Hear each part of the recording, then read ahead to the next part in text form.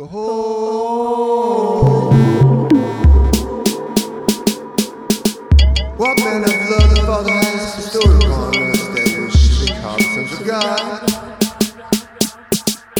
Therefore the world knoweth us not because it knew him not. Beloved, now are we the sons of God, and it do not yet appear what we shall be, but we know that when we shall appear, we shall be like him, for we shall see him as he is.